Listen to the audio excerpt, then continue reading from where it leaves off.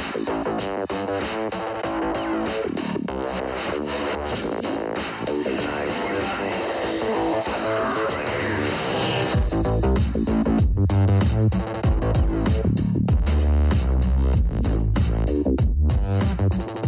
to the Online Fraudcast. I'm Karisse Hendrick. And I'm Brett Johnson. And we're both anti-fraud experts. But with very different sets of experiences. I've been in the anti-fraud space for well over a decade, working with hundreds of the biggest online companies in the world to help them prevent payment fraud. And prior to several years ago, I was a cyber criminal. I committed several different types of crimes online, ended up on the United States Most Wanted list, went to prison. And since that point, I've turned my life around and focus now on protecting people against the type of person that I used to be. Well, hi, Brett. How are you hanging in there? You know, I'm doing great. I'm doing great. I've seen The Shining now 85 times, and it keeps getting funnier every single time. Is that movie supposed to be a comedy? You know what? It is to me. I think that says a lot about your personality. I'll just let that stay there. You know, seriously though, I'm doing pretty good. I was on the phone the other day with Thomas O'Malley, and Thomas says, you know, Brett, I imagine that this is not that bad for you, this lockdown. And, you know, he was right. He was completely right, because it turns out that serving 7 years in federal prison in a 6x9 cell, a lockdown like this is nothing. I have a yard, a house, TV, video games, books, games, food, everything else. I'm good to go. But there's the boredom factor. And I know that you've had to cancel a lot of speaking gigs this year, and that's been a pretty big financial hit. Well, it's taken quite the hit. Boredom, I have been combating boredom by working on a novel, working on the memoir. I'm launching at least 2 new podcasts in the next few weeks. So yeah, I'm staying as busy as possible. That's one of the things you see with prison, and I've kind of adopted that busy mentality of prison. When you're in prison, you find things to keep you occupied. And that's what I'm doing right now with the new podcast I'm launching, with the novel I'm working on, everything else. The free webinars, all that stuff. What about you? How's things going over there? Good. I mean, have a lot to be grateful for. We're in a much better situation than a lot of people. I mean, I've been working from home for the last 5.5 years, so that wasn't an adjustment for me. Right. It has been an adjustment to have, you know, my husband essentially be my coworker on the other side of the house. But I mean, fortunately, I chose a great partner, so we get along well, and we're good at, you know, saying like, hey, I just need a little time or whatever it is. And my almost 16-year-old daughter isn't super happy about not seeing her friends for about 6 weeks, and that's hard. But thanks to technology, I mean, it could be so much better or so much worse. Sure. It is so much better without that or with it. So let me ask you something. Yeah. What kind of snacks are you eating?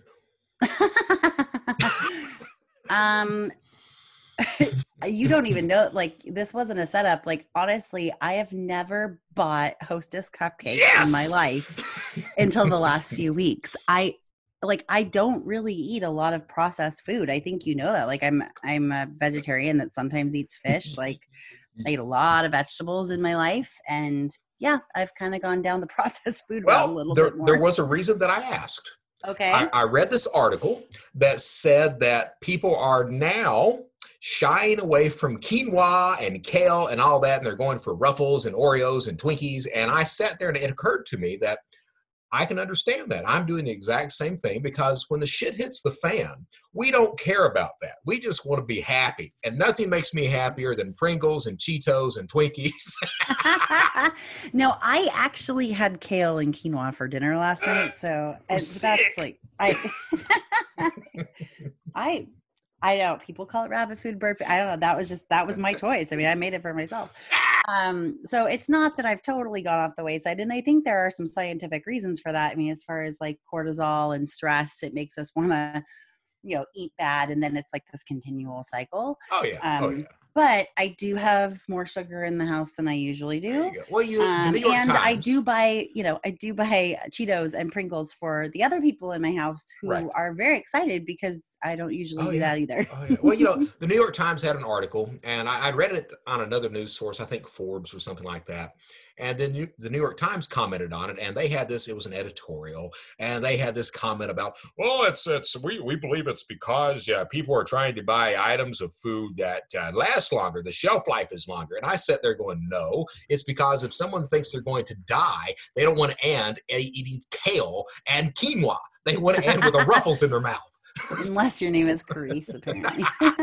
But I'm convinced that I'm not going to die, so maybe that's part of it. That's it. You see, you think there's going to be an aftermath. I think that maybe we can end up living like Mad Max. I know you've been saying that this whole time. I have a little bit more of my glasses are slightly rose colored, just a tiny. See, that is rose colored to me. It's not a lot, but just a tiny bit.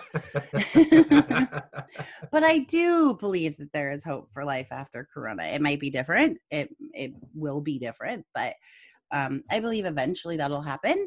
And I have to say, I really feel so fortunate because, there are so many people who are still working on the front lines, some by choice, some by sense of duty, and some out of necessity. And for them, I am extremely grateful and make a point to go out of my way to say thank you to the UPS man. Oh, yeah. I go to the grocery store and I make sure I tell the people there, hey, I really appreciate everything you're doing. I really do. Me too. And I think that's super important. And, we're playing our part, but our part is fairly easy in the grand scheme of things. The other thing, honestly, that is keeping me very, very busy is being a support person for e-commerce merchants. It's my favorite part of my job, in quotation marks. I work hard for my clients so that I can dedicate a few hours every week to work with merchants, kind of unofficially, not in a paid consultative role, to be a sounding board, to provide introductions, to host merchant collaboration calls, anything I can do to help. I'll be launching a job board soon for people in this industry as well on LinkedIn. So doing whatever I can to help merchants get information they need, keep updated on the latest chargeback guidelines coming out from the card brands regarding COVID-19, just all the things. And that's kept me really busy, but also given me a sense of purpose. Sweet. And it's also very sobering. I mean, usually whenever something happens, and I think I said this before, like it's geographical, this is across the entire world. And in that sense, there are also a lot of e-commerce is not being affected in the same ways across the board. It really depends on what type of company a person works for. So I've, had a few people reach out and say, hey, I was laid off. I'm looking for positions. I've had other people reach out and say, we are so busy, we need to add people. I've had other people that are just like, oh my gosh, all we have is chargebacks right now. We're just trying to shovel them over the fence to the processor and get as much money as we can. Like everybody's at a different spectrum. Sure. So that's kept me very busy as well. So that being said, I mean, what are you seeing? All these merchants that you're talking to, what are you seeing that they're encountering because of Corona, because of all these other things that are going on right now? The majority of things aren't as much about what I would call hostile fraud as what the industry calls friendly fraud. So a couple things. I mean, obviously travel and ticketing has just been hit probably the most. They're having to decide, do we provide full refunds? Do we provide store credit for future trips? How do we enforce that through the chargeback system? All of that stuff. And it's had to require really fast thinking and being nimble. We've got retailers who provide essential items who are seeing, or just consumables in general, everything from toiletries and,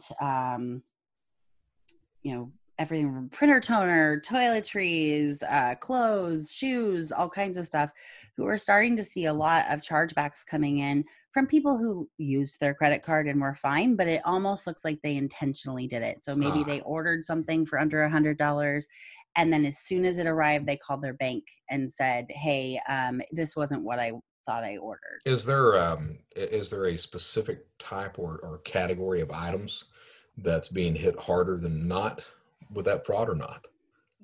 That's a good question. I don't feel like I've talked to enough merchants to have the right answer. Okay. But I would say just consumables in general. They're also seeing a lot of people ship to other addresses. Sure. And that's great, but especially with, more rudimentary systems that are, have been out for several years, 10 years or more, they're not able to them, billing and shipping not matching is a huge high risk. And Sure. so that's causing a lot more manual review. And what they're finding though, and what one merchant said who's pretty large and provides consumables and like toiletries or that kind of thing, so that they're able to look back and see that a lot of the people who are making purchases for others are previous, or they're customers of theirs. So the fact that they thought of their website, to provide a gift to someone isn't too surprising.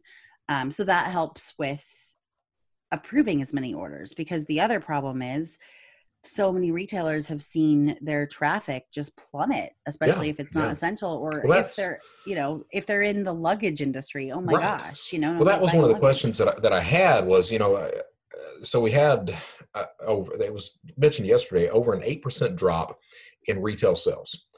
So these merchants are hurting. Are you seeing that because they're hurting, because they need those sales, that they are being a little lax on security, so that maybe those items that are being ordered to alternate addresses are going through a little bit easier than they used to? It really depends on the company. So I would say that report was 8.7% across all retail. Right. That includes grocery stores and gas stations and things that are very essential. This e-commerce, I would imagine, is much, much higher. There are other sites that obviously are, having a boom. So it varies, but, and some that would probably be surprising to people, but at least that were surprising to me. It really varies. So there are some, I've been saying recently that on webinars and things, I've done a couple webinars for the CNP virtual summit recently. And I've been saying that the coronavirus is really, really the after effects of the coronavirus, or the, symptoms of it, are kind of the best and worst pressure test for merchants' fraud prevention systems and processes. So it really depends. Those that have real-time machine learning and that have someone in charge that has some fraud knowledge and strategy and focuses on reducing false positives are sitting okay. There are other systems that are creating a lot more false positives. So I actually have had, in my own experience as a consumer, where a company, I know what they thought was risky, but I really don't think that it was, that risky to cancel the order and not let me reorder it. But, they're being more cautious about fraud because they know that they may be, targets for that. Okay. But then there are other people who, a lot of it, when they're being more lax, it comes from the top. It comes from the executives who don't really understand fraud, don't really get why it's important. They see it as an impediment to sales. And they're like, I don't really care. And so the fraud manager may be screaming and saying, we're going to be getting a lot more chargebacks. And they're going to say, I don't care. I just need that top line of sales to be higher right now. So let me ask you really this. Let me ask you this as well. And you had mentioned more instances of this friendly type of fraud that's going on. And by the time this episode airs, I think that this company will have plugged the massive hole that's out there right now. And I mention that because it's on it's on Reddit, it's on Facebook, it's on Discord, it's on Telegram, it's on the dark web forums. And there's no other way to say it. It's Target. That the ad reads, and it's uniform across the way, that they can that these refunding groups can process a refund up to $20,000 in product. You just place the order. You can even do an in-store pickup. Go pick up your $20,000 worth of product. Then you send an order into this refunder. They charge you 20%, and they get the refund to you in under 24 hours. And So that's not chargebacks. And I mean, I think we have to like segment this up a lot, right? Because there's the people who are claiming that are going through the chargeback process, going through their bank just to try to retain as much money as they can because they can't end up paying for that item that they really needed. Right. Then there are the people who are intentionally, and either way, it's not good, but there's different reasons behind it. There are the other people who are intentionally paying a refunder to go through the customer service process to get all their money back. Either way, at the end of the day, it's a huge financial loss to online companies, but they are different in some way. The way that you reduce both of those things are different. I've seen the exact same ads as well. And I have, notified the people that I know there. I haven't heard back, but I'm sure they're very busy. And the thing is once you see it on Reddit, it's short-lived at that point. I mean, if the company doesn't do something about it, when it makes it to Reddit and Facebook, something's wrong.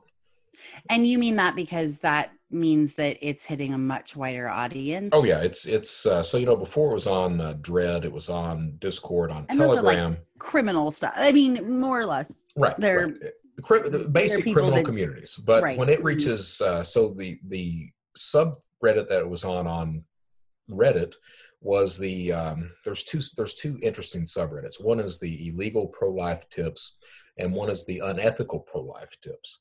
And it was on both of those. Why are they called pro-life tips? I'm confused by that. Is it because that's code for something? It's just I don't know why it's called pro-life, but it's tips on how to break the law or how to do things unethically that can make you money and advance you in life, so to speak. So a different version of pro-life than what Americans are used to. And each one of these, to give you an idea, so the unethical life subreddit has about 1.5 million members. Wow. And then the illegal life, I think, has 300,000, 500,000, something like that. So when you post something like that to one of those groups, and a lot of these tips and everything are very rudimentary tips, but something like this, where you're saying, hey, this is the amount that you can do. And especially when so many people are in need right now. Yeah, you've got 22 million Americans out of work today. Right. So I would imagine that type of fraud, at least for that specific company, that store, would be very short-lived at this point. I hope so. I mean, that or the company's going to be short. I mean, I don't want to say like you're right. It's just there's one or the other. I mean, it's I started seeing those posts on Telegram several weeks ago when we interviewed Jay, 4 weeks ago. And that was when I sent it to that team. The challenge is, I mean, there's a lot of challenges, right? Especially now, but from the company perspective. But yeah, that's scary and awful. And I would say that especially once people get a taste of that, then they're going to want to, even if Target does shut that down, right, then they're going to try to go to other companies. And there are other companies on that list. Absolutely. What, I was going to ask, I mean, at first I was thinking, I was going to ask you, why are they even posting those? Because, why would they be posting those if they're not making any money out of it? And then I realized, no, they are making, like the person is making money out of it because they're the one offering the refunding. Exactly. Okay, right. Yeah, that's the entire thing is they get 20% if you can.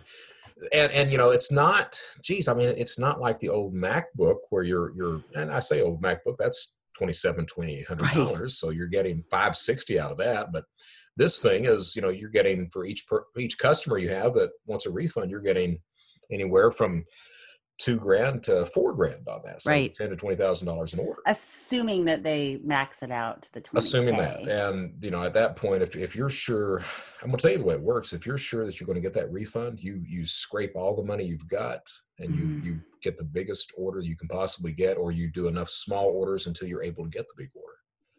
And you go like that.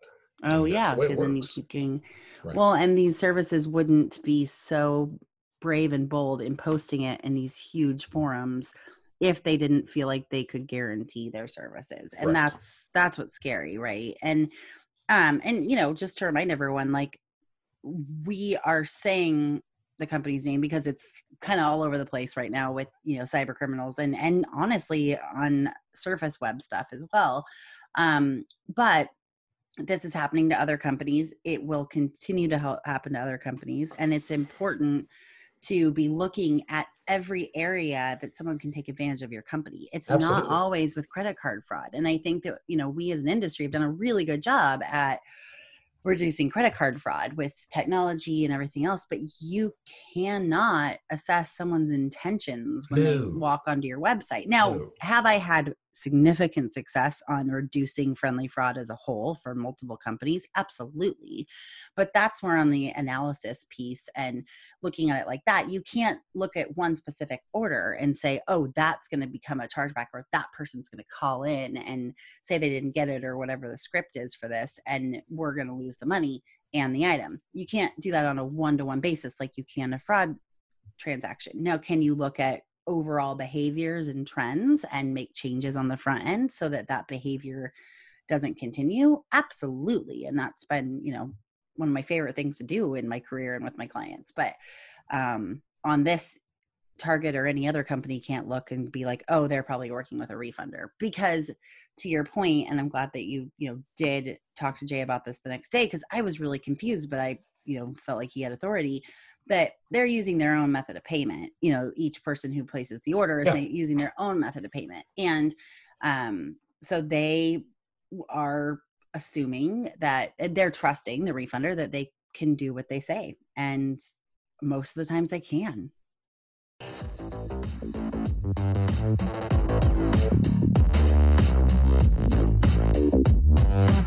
Yeah, exactly. And my concern is this for specifically these platforms. And I mentioned Target, but Walmart's got a platform similar. Best Buy's got that. These third-party sellers that come in and can list their items for sale on the platform. The Target allows that, and this refund, the refunders specifically mention that, hey, it doesn't matter whether it's a Target specific item or it's one of these third-party sellers that have that. So my concern is you take one of these smaller merchants that's listing their items on this platform. How does that affect their profit when one of these refunders comes in and says, hey, this $20,000, these 4 laptops that I ordered from this one merchant, I want my money back on that. Does that mean that Target has to reimburse that, or does Target feed that on to the merchant that is actually going to lose that cost of that? Do you know the answer to that? You mean on the marketplace? On the marketplace, yeah. So it depends on the company. I've worked with several marketplaces. It depends on their agreement. So for instance, I worked with a major marketplace when they first started accepting payments directly. So it used to be PayPal to PayPal between the buyer and seller. And then it was, being a payment facilitator and processing the transactions themselves. And I worked with them extensively on chargeback prevention before they even accepted a single order on their payment process or through their payment processor. And the way that they did it was they would represent the chargeback and try to win it. And sometimes they'd have to contact the seller to say, hey, did you have emails offline or something like that with them that we can provide in the documentation, et cetera. And then if they lost, they would pass that on to the seller. The problem is there's a lot of sellers that will sell for a few weeks and then mysteriously go away and their bank account doesn't have any money in it. And now you can't debit them. So that happens a lot. There's also a lot of situations where there will be a lot of complaints from the seller not wanting to do that. Other marketplaces require the seller to dispute the transaction. It really depends on how the merchant has set up their marketplace, how they've been able to, how their payment process works and if they're taking full liability or not. Right. And that's one of the things I wanted to point out is if you are, because, I've got a special place in my heart for these camera merchants out there. They operate on a 2% margin at best. And, if they're listing their items on a marketplace like that and a marketplace is being hit with this degree of refund fraud, and Target's not the only one that this happens with.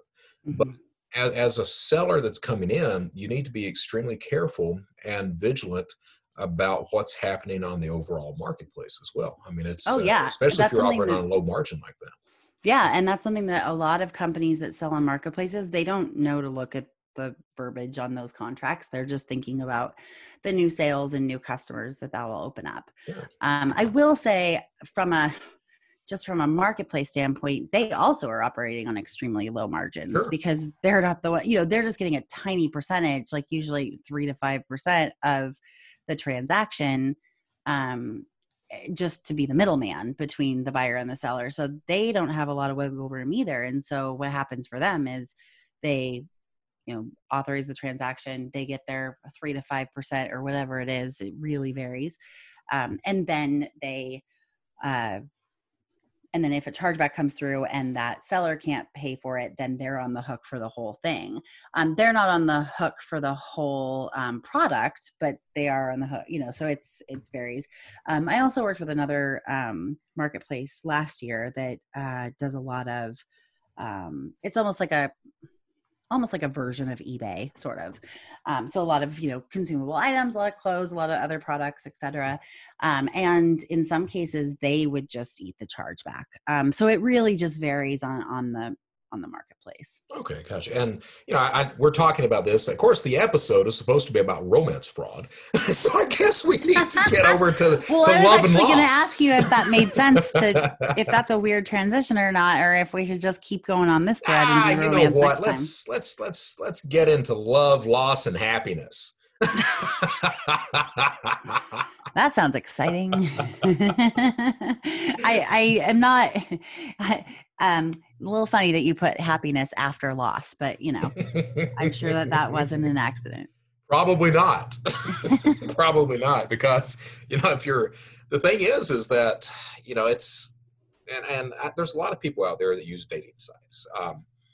You met your wife through a dating site. I met my wife on a dating site. Yeah. That being said, a dating site. So should we talk about how you can meet, former felons on dating sites? Well, I mean, it's loaded with felons. It's loaded with catfish opportunities. It's loaded with. It depends on the dating site you're going on. In your case, it was a great thing. Yeah. But I am almost positive that her family was a little bit like, "Who did you meet on this dating site?" At first, anyway. Now I know they love you, but first, which dating site you're on. All right. And the reason I say that is that will determine the type of scam or the type of problem a lot of the time that you're going to run into. For example, if you are on a sugar daddy site, and by that I mean if you're one of these gentlemen that decides that you want a younger girl, and so you go to seeking arrangement. What type of scams are you going to run into as a gentleman on that? So as a gentleman, I use that term very loosely, as a gentleman, it's not even may, you will run into a varying assortment of escorts. You will run into catfish pictures of profiles who claim they're real people that are just trying to sell you pictures or trying to get you to send them Venmo, Zelle, some sort of payment across the line without ever physically meeting you. If you are a female and you sign on to one of these sites in the hopes of finding a quote unquote sugar daddy, you will invariably encounter an assortment of profiles that try to get your banking information, that try to get your personal information. I think that's pretty common across a wide assortment of different dating sites. Plenty of Fish is where I met my wife. Now Plenty of Fish is being used widely by an assortment of different types of prostitutes because the federal government passed this whole regulation about 1.5 years ago that shut down Backpage.com. So a lot of those escorts and prostitutes migrated over to that platform. So you see that. You see the old school, and I guess that's what most of our conversation is going to be about today, is you see the old school romance scam of someone just simply goes online, they're looking for love, and somebody contacts them, and they build a relationship with them, and they convince that poor victim that they love them, and the idea is to get them to send money. I think that's the classic romance scam, and I guess that should probably be the basis of most of the conversation today, is that. Yeah. So one of the reasons why I suggested this topic is because, I mean, there haven't really been a lot of articles about it yet, but I can only imagine that this is going to come because these scams, like you said, are kind of a slow burn. So they take a while to build up before they're actually asking for the money. But my fear when I'm often asked for in a lot of different ways, what my predictions are for coronavirus and how this is going to, play out in a lot of different ways. And one of the scams I'm really worried about is romance scams. I mean, gosh, I'm in my house with my husband we've been together almost 14 years. And then, my teenager. So like, I'm not alone, but I still miss my friends and human connection. If I was by myself, if I didn't have a longtime partner, of course I would, this would be the time where you'd want to do that. Even if you're not thinking about this could be the end of the world as we know it. Even if you're not gloom and doom, like you can be sometimes. I mean, and honestly, let's face it, I know you're more of a realist than, pessimist, but there's a little bit of pessimism in there. We're not going to lie. A little bit. A touch, maybe a pound or two.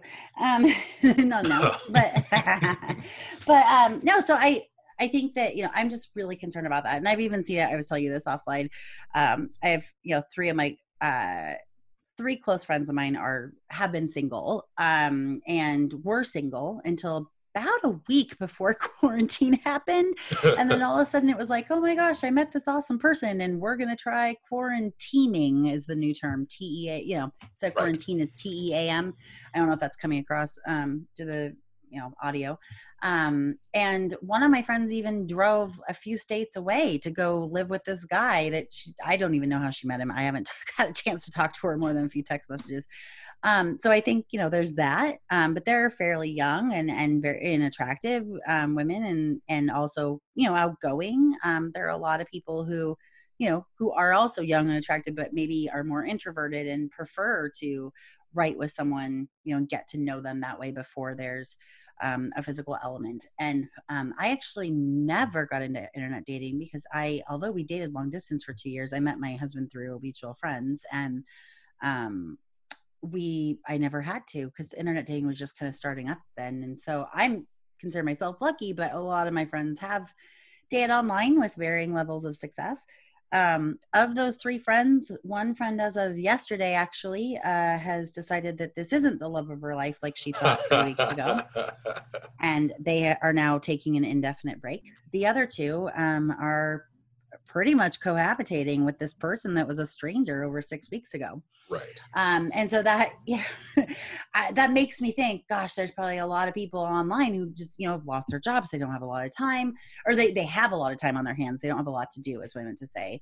When your options are Netflix, Facebook, or meeting a new person and getting those butterflies and having something to take your mind off of it.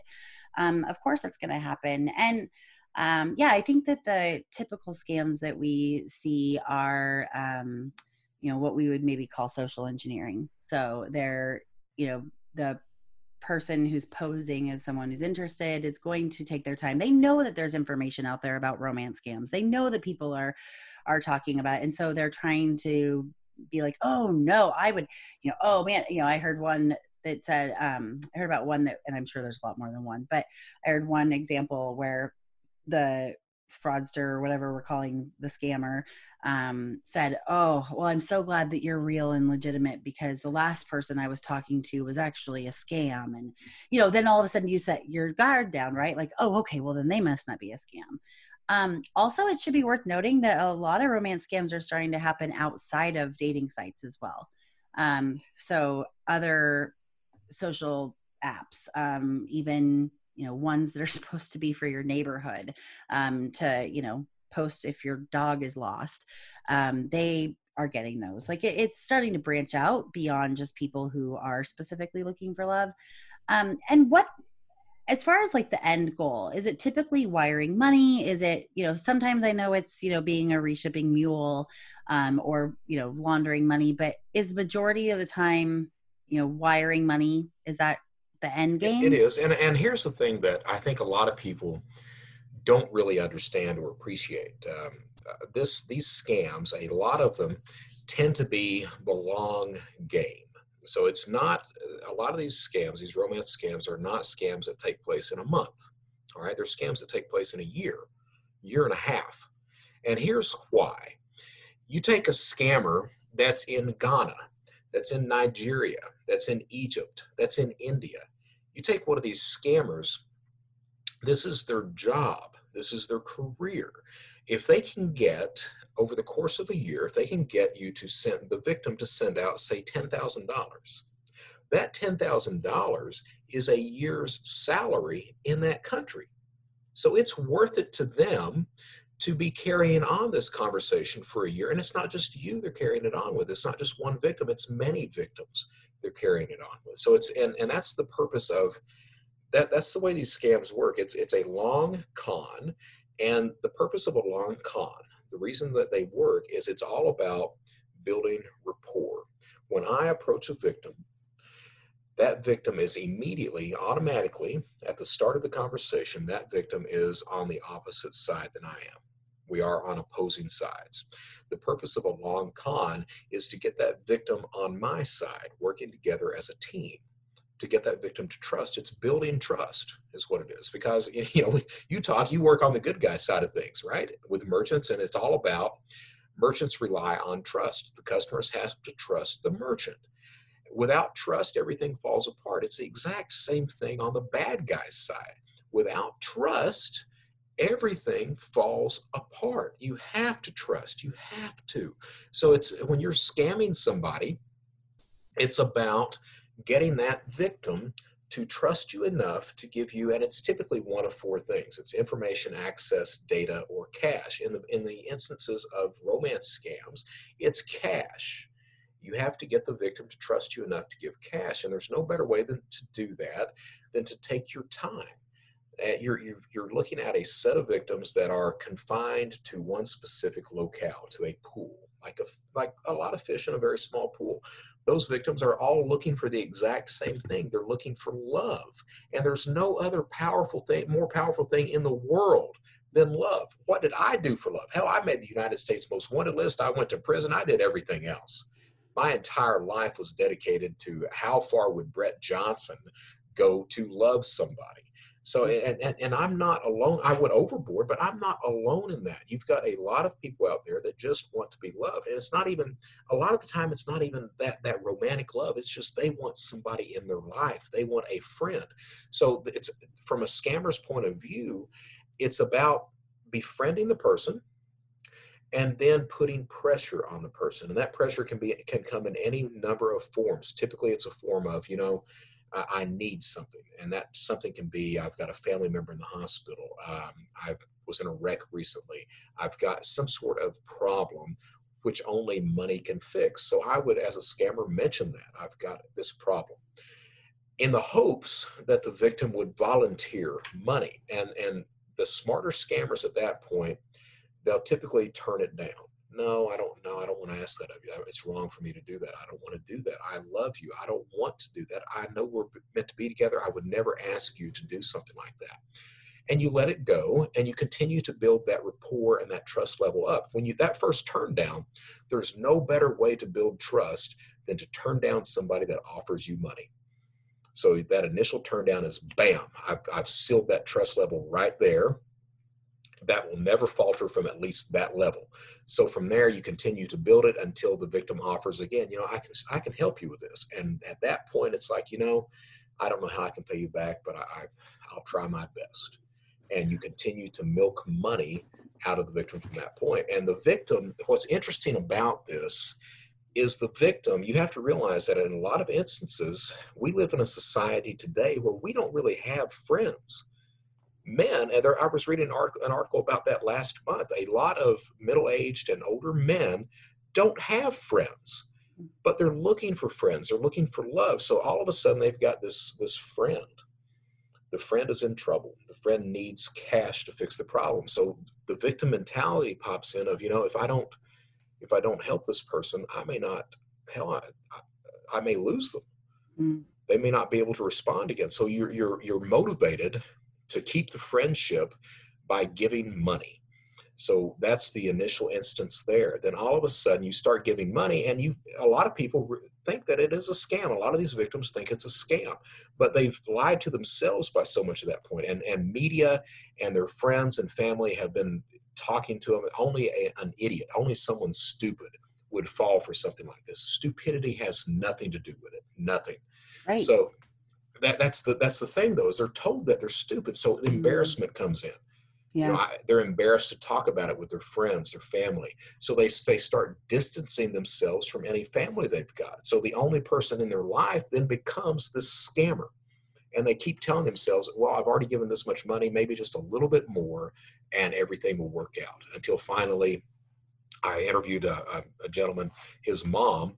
I interviewed him for anglerfish, but his mom lost house, $20,000, $30,000. He now has to pay her rent, everything else, because of this. It's an insidious crime that preys on the emotions, the wants and needs of any human being. It has nothing to do with stupidity. It just has to do with the way that humans are wired to want to be loved and to need to be with people.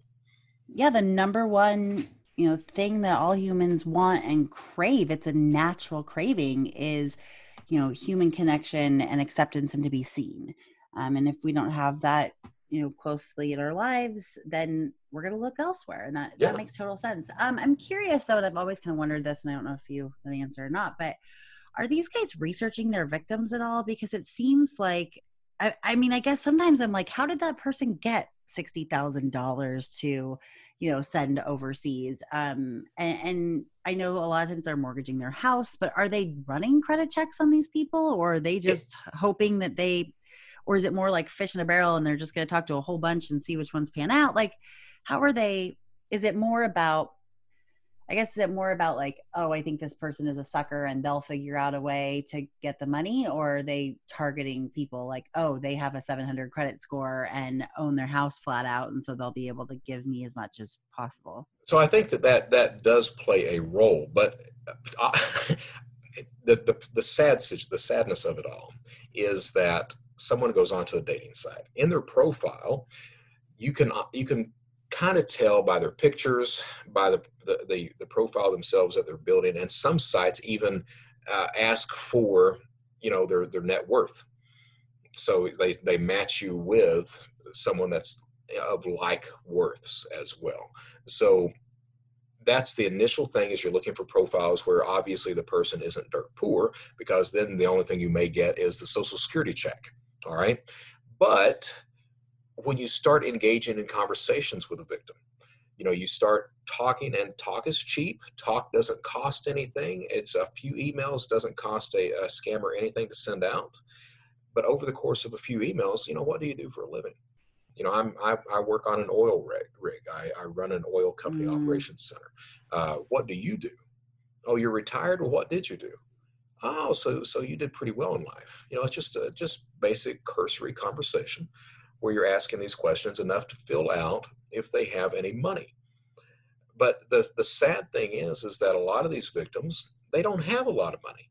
All right. But when you're faced with, you only have one person in your life, and either that person has convinced you that they love you, that you're meant to be together, or that person has convinced you that they're the only friend you're ever going to have, you will do whatever you have to in order to keep that. A lot of people would anyway.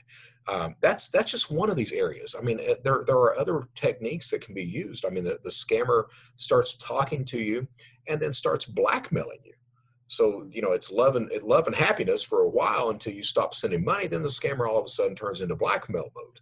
Maybe he's got some information on you, or I say he, it could be a she, but maybe the scammer has information on you or pictures of you that they've taught you to send. They've convinced you to send naked pictures of yourself, which is not uncommon. So they're blackmailing you all of a sudden. They're threatening to tell your friends, family, everything else of what you've done. I mean, are you going to pay the blackmail money? A lot of people do. So it's any number of scare tactics, emotional twists, any number of things that is designed to get the victim to send money over. And again, it's not I think that we as a society have to get past the point of blaming the victim and trying to say that only, ignorant people. You have to be stupid to click on that phishing link. You have to be stupid to fall for a romance scam. No, no, no, no, no. Stupidity has nothing to do with it. Unless we get past that type of verbiage, that victim mentality of keeping quiet, of blaming yourself, I think that'll continue. We have to move past that. I 100% agree. I agree with that on all things, merchant victims, consumer victims, victims of other crimes. They weren't the ones that made a choice to break the law and to victimize anyone. I think it's important to know, I was actually surprised to read that this has really grown in the last few years. I guess for me, I kind of thought because I do work with so many merchants and I do know people on the dating side and know what they're doing to try to stop it. I think I was also, this is silly, but kind of thought oh, the gone are the days of the Nigerian prince. So, people are probably wise to it. But in 2015, the FTC had 8,500 complaints about romance scams. Just last year in 2019, there were over 25,000 scam reports. And those are just the people who report it. And the money is staggering too. So in 2015, the loss was 33 million total to romance scams. And last year, combined, and this is just in the US, they lost $201 million. So more than victims lost to fake lotteries and sweepstakes, imposter frauds, or tech support phishing. Jeez. Yeah, that was just in the New York Times a couple weeks ago. So that's pretty significant. It is. And another thing that was in this article that I actually thought was kind of interesting, worth noting. I mean, it doesn't surprise me, but I just don't know if I knew it before. Actually, I did. But anyway, is that a lot of times when someone is corresponding with someone who is initiating a romance scam, of course the victim doesn't know that that's the intent. A lot of times they not only are the scammers messaging with a lot of different people, which just makes my head hurt to even think of how you can keep it all straight and you can only read about someone's cat for so long if you don't actually care about them. There's all those things, but it's also that usually it's several different scammers working in shifts. It's not just one specific person. It's usually like an operation or like a company overseas a lot of times. No, I agree. And I had we mentioned it before the recording started. I had the opportunity to interview a couple of people, actually 3 people for the Anglerfish podcast about romance scams. It was Colonel Brian Denny, Kathy Waters, and Jeff Hoffman. Brian Denny and Kathy Waters, they run a website called advocatingforyou, the letter U.com. And Brian, the reason that they run the site, Brian, his picture, he's a colonel in the military. He's out of the military now, but his picture has been used on hundreds of fake profiles by romance scammers. Not just one scammer, but dozens. Because if you're in the military, you can explain away why you're overseas. Absolutely. And he's not a bad-looking guy. Right. So his profile has been used across hundreds of different profiles on Facebook right now. His picture is used on, I think he told me there were over 60 different Facebook accounts that use his picture right now. Jeff Hoffman runs a site called pigbusters.net. He's been on the Dr. Phil show, all these other things, right? And what he does is he lists scammers. He's got 80,000 romance scammers listed on his site. People who have been scammed, they come to his site and they post all the information they can find about the scammer.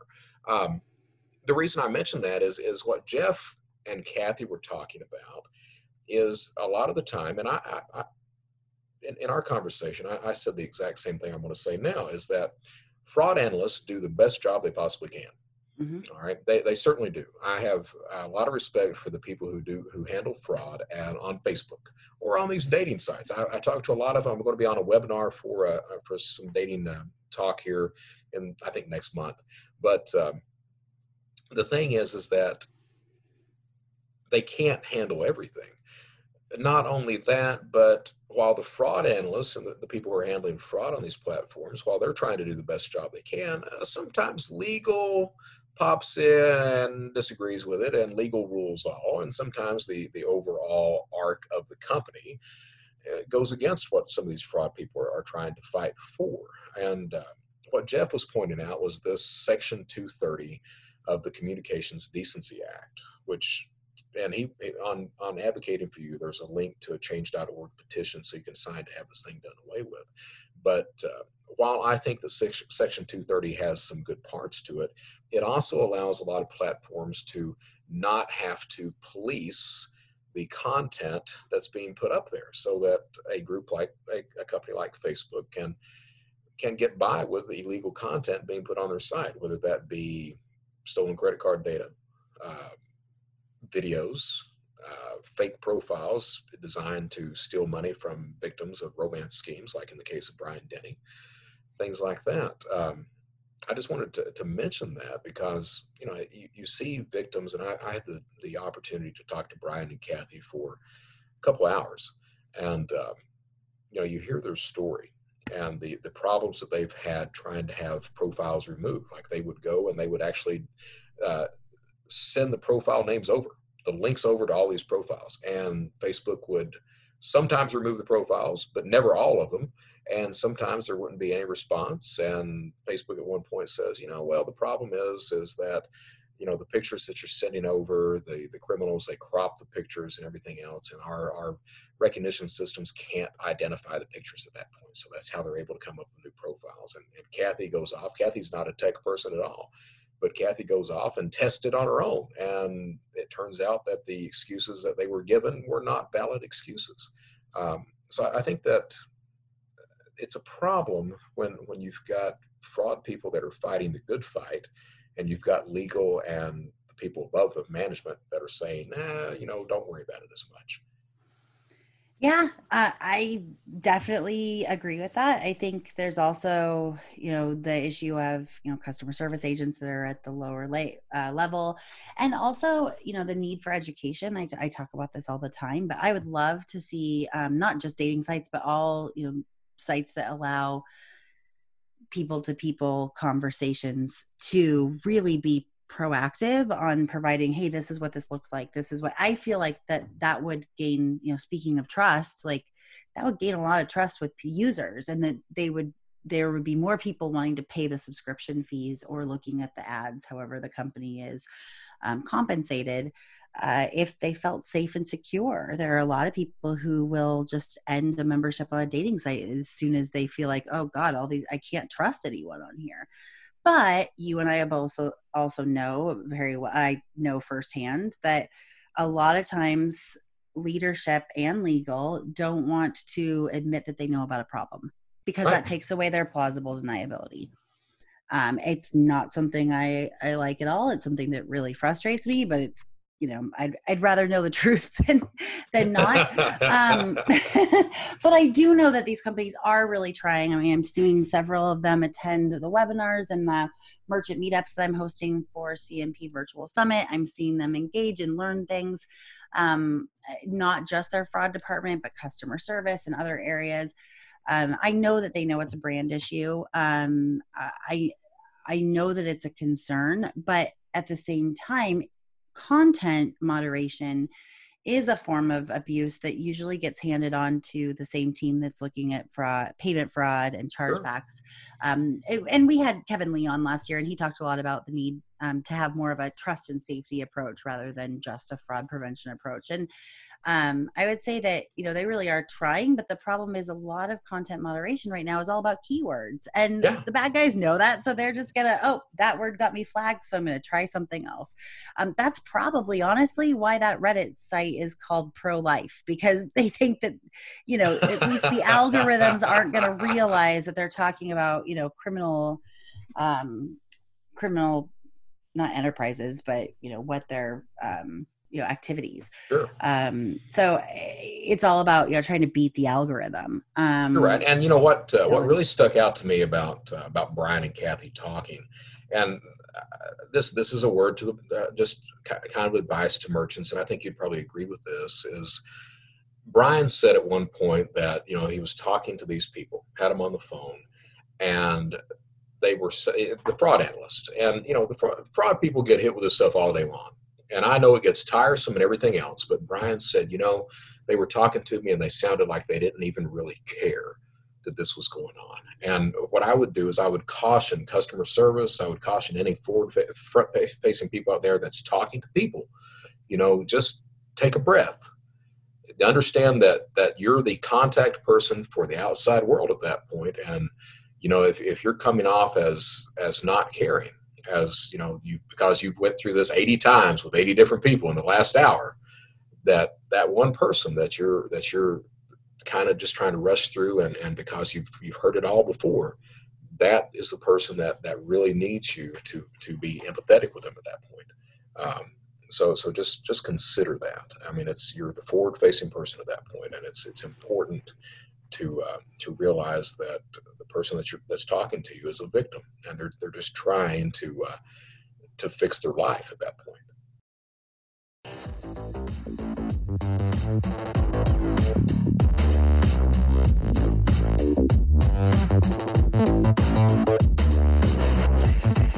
Yeah, and that's, I think, the real challenge with romance scams is that there isn't a way to recoup your money. If your credit card is stolen, you can call your bank, and if it was stolen and used online, the merchant will pay you back. If it was stolen and used in person, the bank will pay you back.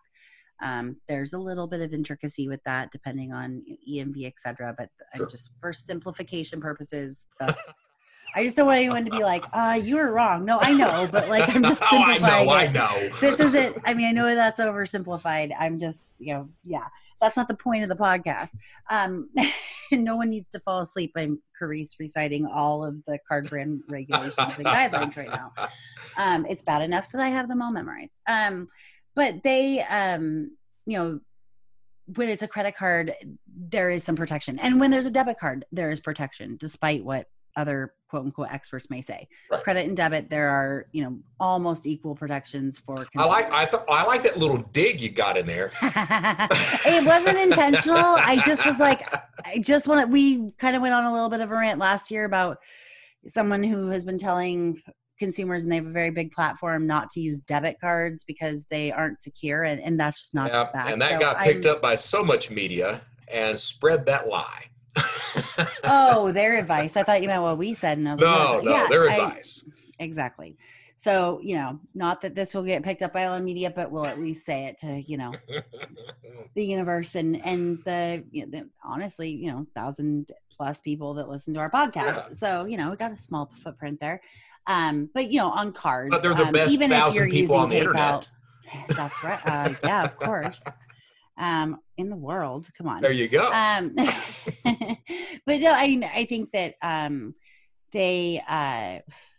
so if you're using, or if you're using an alternative payment method like PayPal, for example, there is some level of security that a consumer can have, that if those credentials are stolen and used nefariously, that they can get their money back. The problem is with romance scams that, $201 million that was lost by Americans last year gone. There's no method of recuperation because there's no way to track it. And law enforcement is so overworked and, all the other things, and they have so many other things on their plate. They really can't track all these down. And especially without international authority, there's not a lot they can do unless they can tie the same person or the same group to, multiple millions of dollars of losses. Then maybe they can put some effort behind it.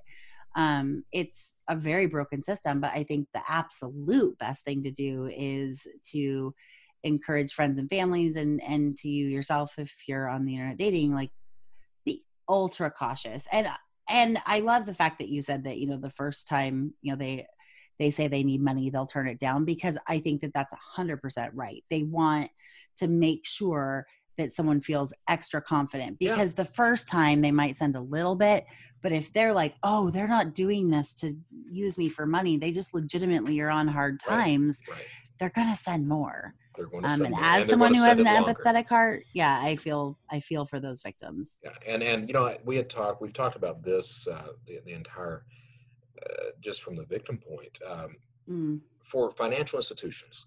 for retail stores that are doing the gift card thing, stuff like that. I recently had the opportunity to speak to Tracy Brown. She's a body language expert. And what she does is she gives speeches about, she started talking to paycheck cashing services about fraudsters coming in and how the customer service should handle that. So you it's kind of like you turn yourself into a human lie detector. So you start just with a base level, just very rudimentary questions. It's nothing that's out of the way, nothing that's suspicious. But the customer service agent starts talking to that potential customer. What are you doing? How's your day going? Where are you heading? Stuff like that. And then as the conversation goes on, that lays a base level of trust, a kind of a baseline to which to gauge the other questions that you're going to start asking. And those other questions look like, well, what are you using the money for? How are you going to pay back the money? Stuff like that. And I think that if we had training like that with customer service, with when you're selling a gift card, and a lot of times I understand you don't have enough time to do that, but if you could just engage with that customer, start asking some questions, and a lot of the times they'll tell you, well, I'm sending it to this person, and then start getting an idea of whether the person that you're selling the gift card to is potentially a victim of fraud. The same thing for a bank. If you're a teller, I think the bank should be training the tellers. Hey, have that conversation. Take a few seconds out. Just have that conversation. What are you using the money for?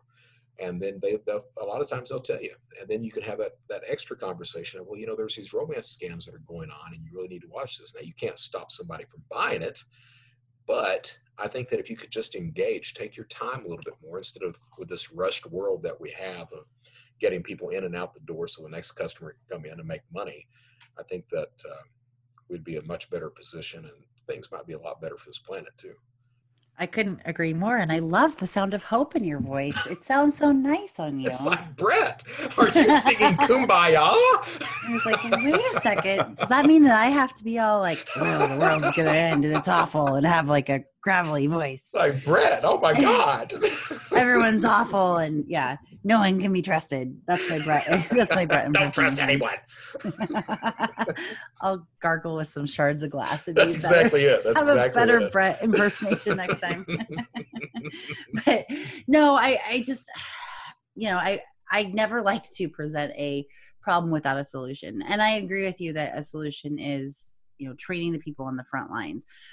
I guess I'm curious to know, in your talks with her, was it mostly about in-person interactions because she's a body language expert? Well, or she, to talk about the voice inflection as well? No, we started because the initial conversation, and I'll have that episode up in, I think, 2 to 3 weeks, but the initial conversation was about in-person. And because, you and I do online stuff more often than not. And I asked her, I was like, well, it sounds to me, you can pretty much develop that same type of baseline if you're doing customer service on the phone. You just have to pay attention to the vocal inflections and what the customer on the other end is doing. And Tracy was talking about, when we as humans, when we're asked these very rudimentary questions, how's your day going? That's that baseline. You know how that person's responding. You know their inflections, their rate of speech, everything else. But when we start lying, we're put under pressure. And what happens is, she explained it. She's written a book on it and everything else. She explained it that our thought process is about 1,200 words a minute or a second, 1,200 words a second. But our vocal pattern, the way we speak, can't keep up with that. So our thoughts are overflowing our mouths. So we start to do things like stutter, pause, use the wrong words, all this other stuff, trying to make up for these lies that we're telling. So I think she's absolutely right. I think this proper training, engaging more with the customer, would really help a lot of these frauds that we're seeing. And it's not just romance frauds. If you look at just the social engineering that takes place on the call center itself, when I was committing crime, I would rely on the customer service agent mentally disconnecting from my call before I would start to try to manipulate that customer service agent. And I think that's a lot of the key is just to make sure you're engaged and vigilant, which is very mentally tiring when you're handling 300 to 400 phone calls a day. I mean, you get to the point where you're just looking for the next call. But I think that we have to, either through more training, fewer hours, more pay, we have to solidify that type of customer service center that can more appropriately handle the types of calls of potential fraud and the victims that are maybe coming in there. Yeah, I mean, I feel like I became a human lie detector quite a Sure. bit when I was on the front lines on the merchant side, especially as a manager, because I would only get the escalated cases. And by the time I realized, by the time I confirmed my suspicions that they were social engineering, I would just have fun and mess with them at that point and be like, oh, wow, that's really interesting that happened. Like whatever the situation was. But I agree with that. The problem is that expertise within an e-commerce company is usually very limited to the fraud team or trust and safety.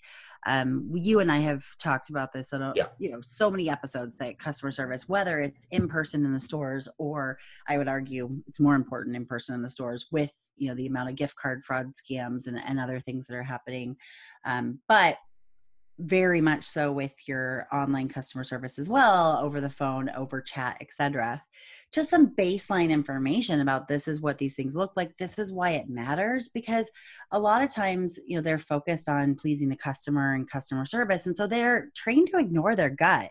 Their gut doesn't matter. Their job is to please the customer and do what's needed. If that customer is asking for a lot of crazy things and they think, well, gosh, this seems really fishy, they're trained to kind of ignore that because that's not their job, or they don't know enough about it. What if you were to provide a one-day training course to all of your customer service people and making it fun? And this is something that I've done for companies. It's something you do for companies as well, or you can do it internally in your company, pull some calls of what it sounds like all the other things, and really explain to them the why. It's just in a way, it's similar to how I parent my teenager.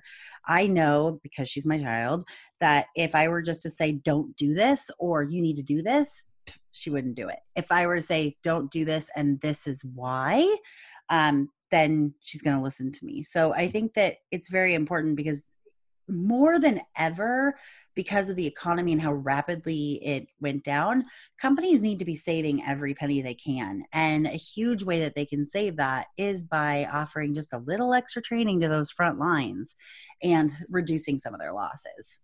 I absolutely agree. Absolutely agree. And I'm going to tell you, any listeners out there, as far as I know, there's not two better people on the planet to pick than to come in and do some of that training. Especially since we're not traveling at all right now. We can just Zoom on in. I've done that quite a bit. I've been doing some Zoom trainings for companies recently. I'm living on Zoom. I don't know about you, but I am living on Zoom these days. Me too. And yes, we are both aware and concerned about the security issues. However, we take every precaution. I mean, even on this call, we record it via Zoom, and you have the waiting room set up and the password. We're, for anyone that's concerned, I got a little bit of a chiding on LinkedIn because I talked about how I hosted 70 merchants on, online merchants on a Zoom call the other day. Well, you know what? It's well, tell me what's better. Yeah, exactly. Everybody that's complaining about Zoom, you give me a platform that works better than Zoom right now, and by God, I'll use it. But you know what? Skype doesn't. It doesn't. Well, and now Skype is Microsoft Teams, and then sure. And you and I have used a few different platforms, and this is the best. And this is. Yeah, I mean, it is what it is. I would. Yeah, so I felt like that might be coming, so I just thought that I'd say that we are taking every precaution we can, and sure. We're also not advertising any of the call. It's all very invite only and all that stuff. And honestly, for those merchant meetups that there's going to be 5 more. Well, after hearing this, there will be 4 more once this is out. And it's through CMP Virtual Summit, which, pretty bummed I won't be in San Francisco in May for the summit like I have been for the last 5-6 years. But, right. And, you and I have so many, that's really where this friendship came out of. But, we have to really look at, I actually am the one that ends up, they do a precursor, and then I end up doing a second view of looking at the list, because of course people that are not actually, merchants by definition, they don't work for companies that accept payments online. They work for vendors, or they work for a company that doesn't exist and can't find it anywhere, which was definitely the case in a few cases this last week. We are, really vetting that to make sure that trust is there as well. But yeah, the Zoom thing, I mean, I get it, but honestly, every single site on the internet and every single service has risks. And yes, I mean, that's why we have this podcast. That's why, it's just, it is what it is. There's no company that I can think of that's perfect. No, I agree. I agree completely. And Karisse, I hate to say it, but we are definitely I figured we were. Yeah.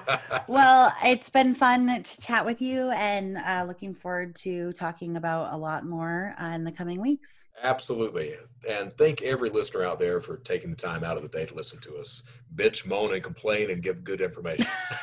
I feel like I try to balance that out for the most part. You do. I like to bitch a lot. I'm going to go right now and watch The Shining for number 86 time.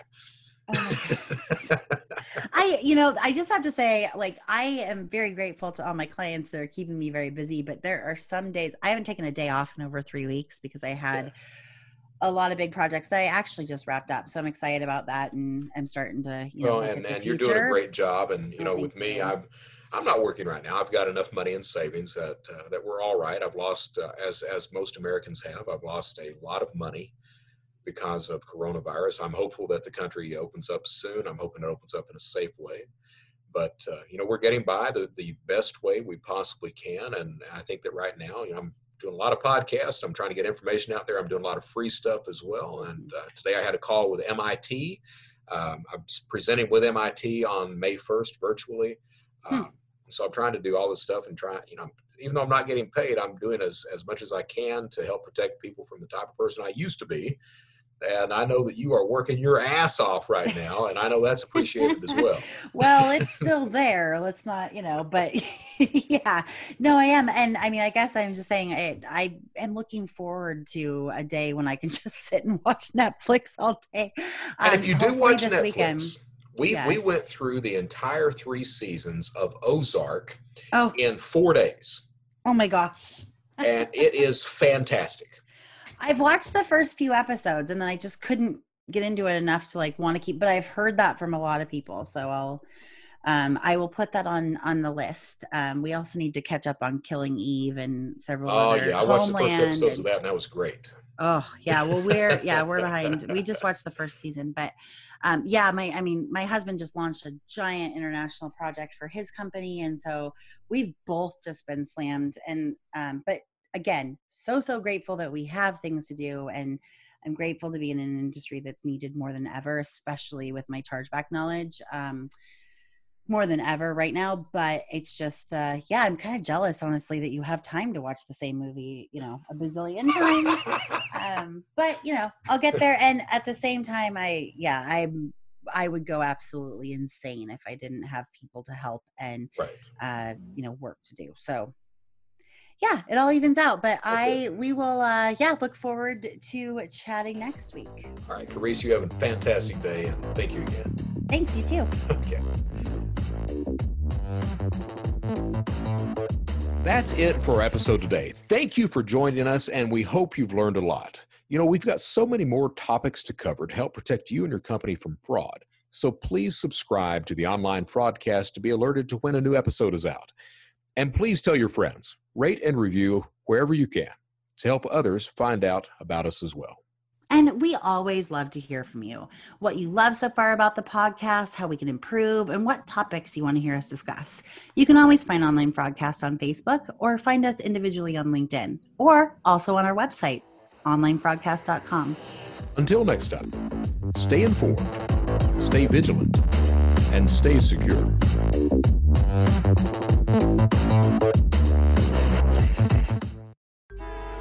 Traffic jams, tailgating, pileups.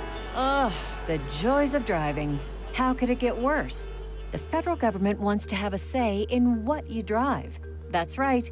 The Biden administration's EPA is pushing mandates that would ban 2 out of every 3 vehicles on the road today. Don't let Washington become your backseat driver. Protect the freedom of driving your way. Visit EnergyCitizens.org. Paid for by the American Petroleum Institute.